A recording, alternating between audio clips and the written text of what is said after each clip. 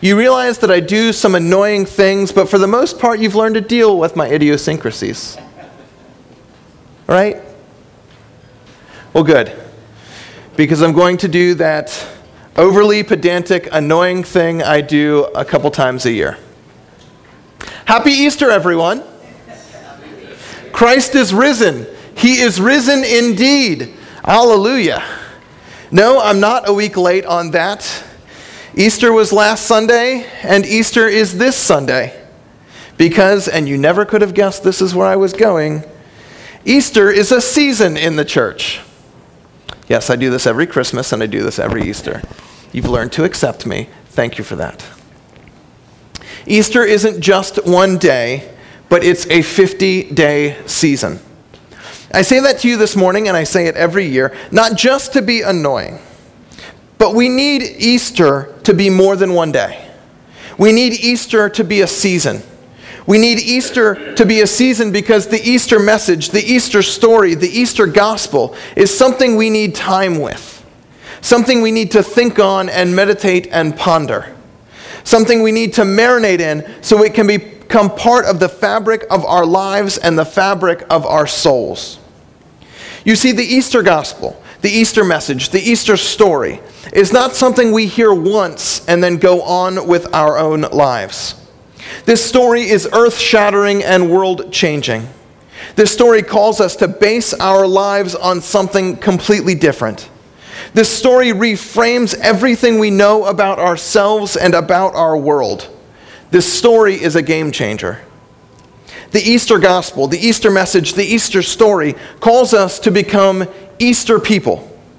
And in order to become Easter people, we need Easter to not just be one day, but a whole season in which we contemplate, think about, and are reminded to be people who live in light of the resurrection of Jesus Christ. Because Easter people live a different life. Easter people live an Easter life. Easter people live according to Easter logic. We live according to the logic that says that God raised Jesus Christ from the dead, and that God intends to do the same for all of us, and that we can live fully committed and faithful lives before God because God is on the side of the righteous. We live according to the logic that says God is not our enemy, but God is with us and for us. We live according to the logic that says we don't need to fear God, but we can love God and serve God. We live according to the logic that we can and ought to and are called to follow the words and teachings of Jesus Christ. But this doesn't happen overnight. This doesn't happen in one worship service. This happens daily as we live in the light of the resurrection. So every year, we take 50 days, not one day, but 50, to tell the Easter stories again and again in order to be transformed by them, to become Easter people, to become people who follow the words and teachings of Jesus. That said, if you read some of the teachings of Jesus, if you read the Gospels, you might quickly wonder how it is that we actually follow some of these words. Jesus calls us to love our enemies and pray for those who persecute you. Jesus calls us to sell all that we have and give our money to the poor. Jesus tells us parables about leaving behind family and career and possessions in order to find the kingdom of God. Jesus tells us to not worry about what we're going to wear or what we are going to eat. Jesus tells us to be perfect as God is perfect. Jesus tells us to do all that, and then Jesus tells a parable about workers who worked all day and workers who worked for an hour getting paid the same amount for the job, and says that is what the kingdom of God is like. How are we to do all of this? Danish theologian Søren Kierkegaard wrote about this problem. He said, "The matter is quite simple. The Bible is very easy to understand. But we Christians are a bunch of scheming swindlers. We pretend to be unable to understand it because we know very well that the minute we understand, we are obliged to act accordingly. Take any words in the New Testament and forget everything except pledging yourself to act accordingly. My God, you will say, if I do that, my whole life will be ruined. How would I ever get on in the world? Dreadful it is to fall into the hands of the living God. Yes, it can even be dreadful to be alone with the New Testament. We are called to be Easter people. We are called to live our lives anew in the light of the Easter gospel, the Easter story, the Easter message. We are called to follow the words and teachings of Jesus in our lives in this world. And yet we might read those teachings. We might read those words and think, I literally can't even. That's what the young people these days are saying. The young people these days, when they face something they know they have to do but just don't want to do, will say, I literally can't even right now. When we have to prepare our taxes, I literally can't even right now. When we have a flat tire, I literally can't even right now. When we have to do something that requires any sort of mental aptitude before we have our first cup of coffee in the morning, I literally can't even right now. When pastor is doubling and tripling down on a joke that's not really all that funny, I literally can't even right now. Can I get a witness? We read the teachings of Jesus and we might rightly say, I literally can't even. Jesus is asking us to do impossible things. Jesus is asking more of us than we can realistically accomplish. And yet, because of Easter, Jesus has made the impossible possible.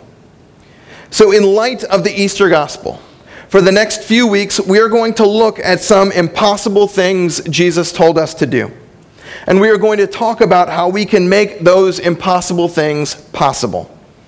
We're going to look at passages that would make us say, I literally can't even, and we're going to literally can even. You see what I did there? Made the can't into a can. Yeah. Yeah. I can keep going like this until you laugh. And these passages are going to come from the Sermon on the Mount, because that is where we find some of Jesus' most difficult teachings. The first piece of scripture we're going to look at comes early in the sermon. We're in Matthew 5. Also, if you think my sermons are long, Jesus' sermon was like 3 chapters long, so, be blessed. In Matthew 5, 13 to 20, we see Jesus saying, You are the salt of the earth. But if the salt loses its saltiness, how can it be made salty again? It's no longer good for anything except to be thrown out and trampled underfoot. You are the light of the world. A town built on a hill cannot be hidden. Neither do people light a lamp and put it under a bowl. Instead, they put it on its stand, and it gives light to everyone in the house. In the same way, let your light shine before others, that they may see your good deeds and glorify your Father in heaven. Do not think that I have come to abolish the law or the prophets. I have not come to abolish them, but to fulfill them. For truly I tell you, until heaven and earth disappear, not the smallest, not the least stroke of a pen will by any means disappear from the law until everything is accomplished. Therefore, anyone who sets aside one of the least of these commandments and teaches others accordingly will be called least in the kingdom of heaven. But whoever practices and teaches these commandments will be called great in the kingdom of heaven. For I tell you that unless your righteousness surpasses that of the Pharisees and the teachers of the law, you will certainly not enter the kingdom of heaven. So this passage can pretty straightforwardly be divided. This passage can be pretty straightforwardly divided into smaller sections. There's the two metaphors section, and then there's the section that introduces Jesus' teachings on Torah. Within the first section, there are 2 metaphors themselves, and within the second longer section, there's an endorsement of the law, and then an acknowledgement that Jesus' interpretation of the law will represent a new teaching. And we're going to go through these bit by bit. First, starting with salt. You are the salt of the earth. But if the salt loses its saltiness, how can it be made salty again? It is no longer good for anything except to be thrown out and trampled underfoot. Who here has ever had bad French fries? Yeah. Now, there are a lot of things that go into making a really good French fry. It's got to be crisp. It's got to be hot. It's got to be that perfect golden yellow color. And it has to be the right amount of salty. Now that I've gotten you all hungry, I think the main part of a good French fry is the saltiness. I've had some fries that came out looking perfect, and you take one bite, and the salt is missing, and it's ruined. And here's what I learned a few years ago. You can't just take that unsalty French fry after it's been out of the fryolator, which I think is the technical term for it, and for a few minutes, and then sprinkle salt on it, because the salt won't melt in. It won't fix the problem. If you don't salt those things right after they come out, they're bad, and they're bad forever.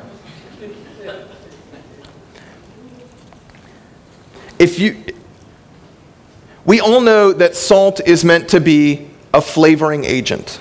It's meant to add taste. It's meant to add that final missing element in food.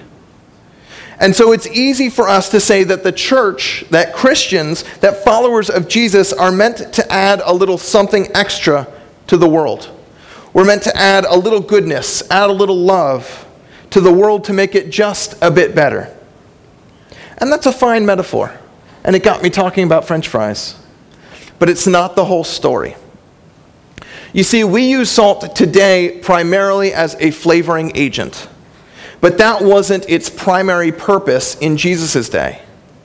Salt in ancient times was primarily a preservative. You see, salt kept meat from going bad. And that was incredibly necessary because no one had taken the time to invent the refrigerator yet.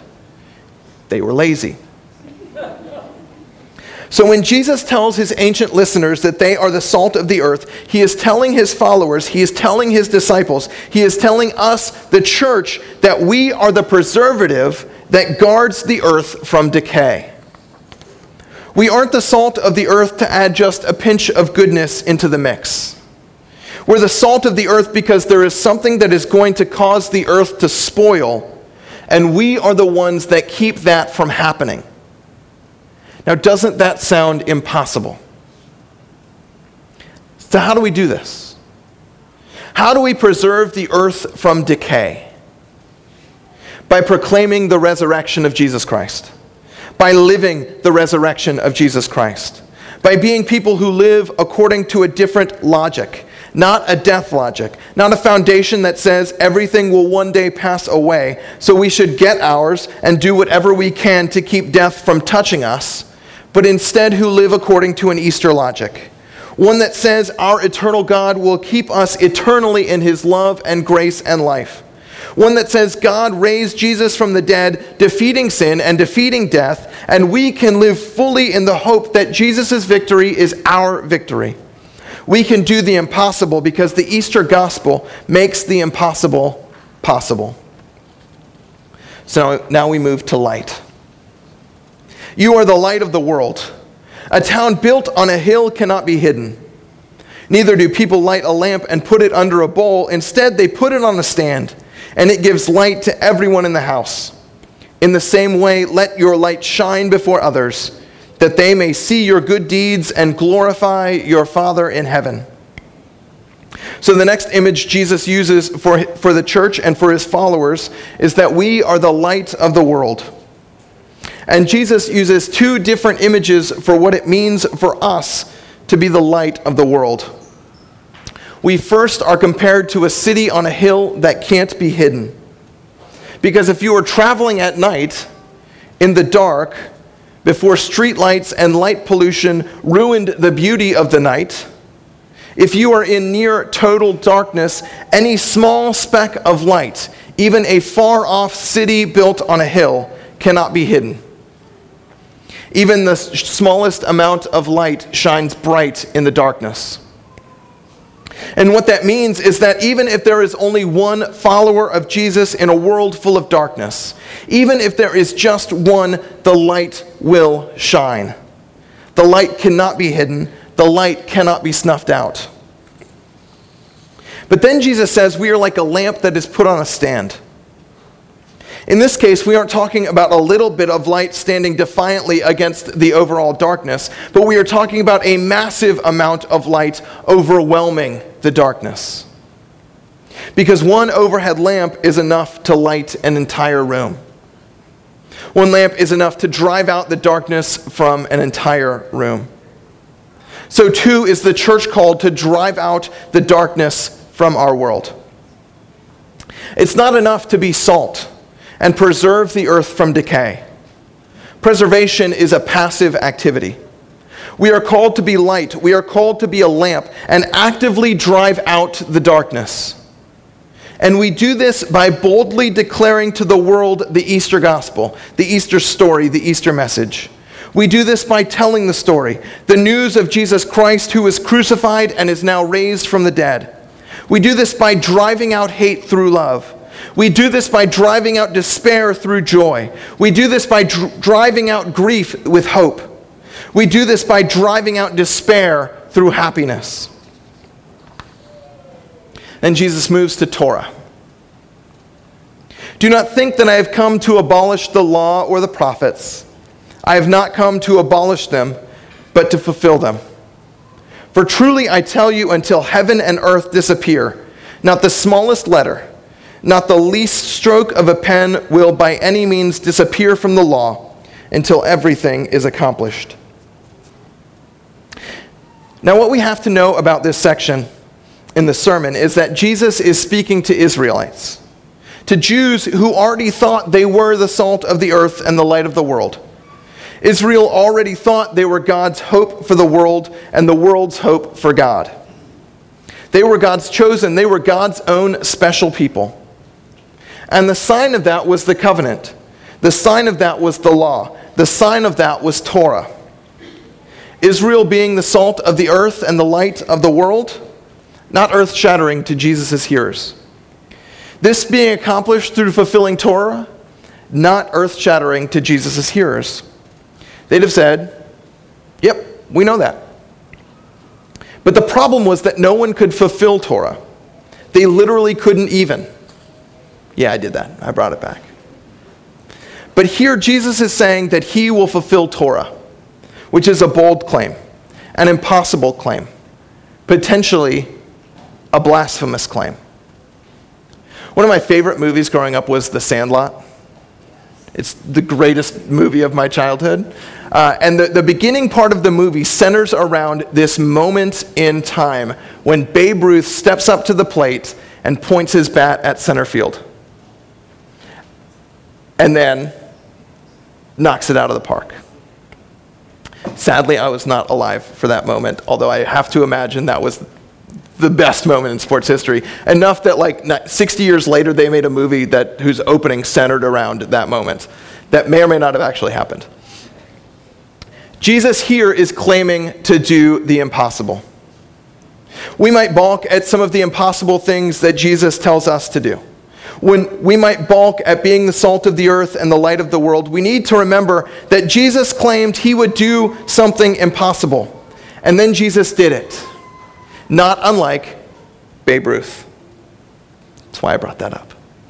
Sorry for the non sequitur. Jesus called his shot and knocked it out of the park. Jesus claims he will fulfill Torah, something we believed to be impossible, and then he does it. And because Jesus fulfilled Torah, we can do the impossible things that Jesus asks us to do. Which leads us to Jesus' discussion of righteousness. Therefore, anyone who sets aside one of the least of these commands and teaches others accordingly will be called least in the kingdom of heaven. But whoever practices and teaches these commands will be called great in the kingdom of heaven. For I tell you that unless your righteousness surpasses that of the Pharisees and the teachers of the law, you will certainly not enter the kingdom of heaven. we conclude with a bit about the righteousness of the Pharisees. It comes right after Jesus says he wasn't going to abolish Torah, but was going to fulfill Torah. And here's the thing. Jesus wasn't the only person bent on fulfilling Torah. The Pharisees and the teachers of the law were themselves committed to fulfilling Torah. The Pharisees get a bad rap in modern sermons, but they were a group of highly respected devotees to fulfilling the law. Jesus says that his followers' righteousness must surpass even the Pharisees if they are going to be part of the kingdom of heaven. And to his followers, that would have sounded impossible. Because in those days, the Pharisees weren't necessarily hated or derided or terrible. They were people who were earnestly trying to fulfill Torah and failing miserably. I can't claim to know why they failed. Mainly because I'm a church person. And chances are, apart from Jesus, I might have wound up being a Pharisee too. But what I can say is they were a group of people trying to do something impossible apart from Jesus. And as people who are called to do impossible things, the only way I know how to succeed is to do them with Jesus. Which brings me ultimately to how we live this out. How we live as the salt of the earth and the light of the world. And wouldn't you know, it's right where we started. By following Jesus. By doing the things he's told us to do. They might sound impossible. They might seem impossible.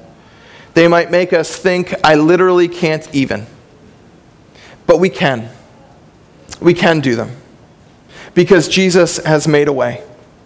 The same Jesus who fulfilled Torah, the same Jesus who overcame the grave, has made a way for us to be the salt of the earth and the light of the world. This week, I want you to be the salt of the earth. This week, I want you to be the light of the world. This week, I want you to tell someone the Easter gospel. I want you to tell someone the Easter message. This week, I want you to tell someone that Jesus rose from the grave. And because of that, we can have hope. We can have faith. We can have joy, and we can have salvation. And if we all tell one person that message, that story, that news, we will have driven out more darkness from our world. And we will have preserved more our world from decay. Let us pray.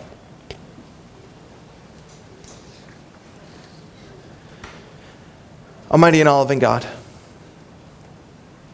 we're here to follow Jesus. We're here to be his disciples. We're here to follow his teachings and to do the things that he told us to do. But God, it seems so hard sometimes. It seems so hard. It's hard to lose our lives for the gospel's sake. It's hard to give up our security. It's hard to not worry about what we'll wear or where our food will come from. It's hard to be salt. It's hard to be light. So God, we need your Spirit. We need your grace. We need your love. We need you to come into our lives and give us the faith and the hope that we can do these things, that we can follow Jesus. We can be salt. We can be light. And we don't need to worry about the consequences of that because you have shown us what the consequences of a faithful life are. So God, give us the grace to go out in the world, to be the salt of the earth, and to be the light of the world. Give us grace to go out into the world and to proclaim the Easter message. Make us, God, make us to tell one person this week that Jesus rose from the dead. Make us to tell one person this week that they can have life in Jesus' name. Help us. Help us drive out the darkness from our world. and help us. Help us to keep one more person, one more life, one more soul from succumbing to decay. God, we pray all this in the name of the one who was crucified and is risen and lives with you forever. Your Son, our Savior, Jesus Christ the Lord, who makes the impossible possible. Amen.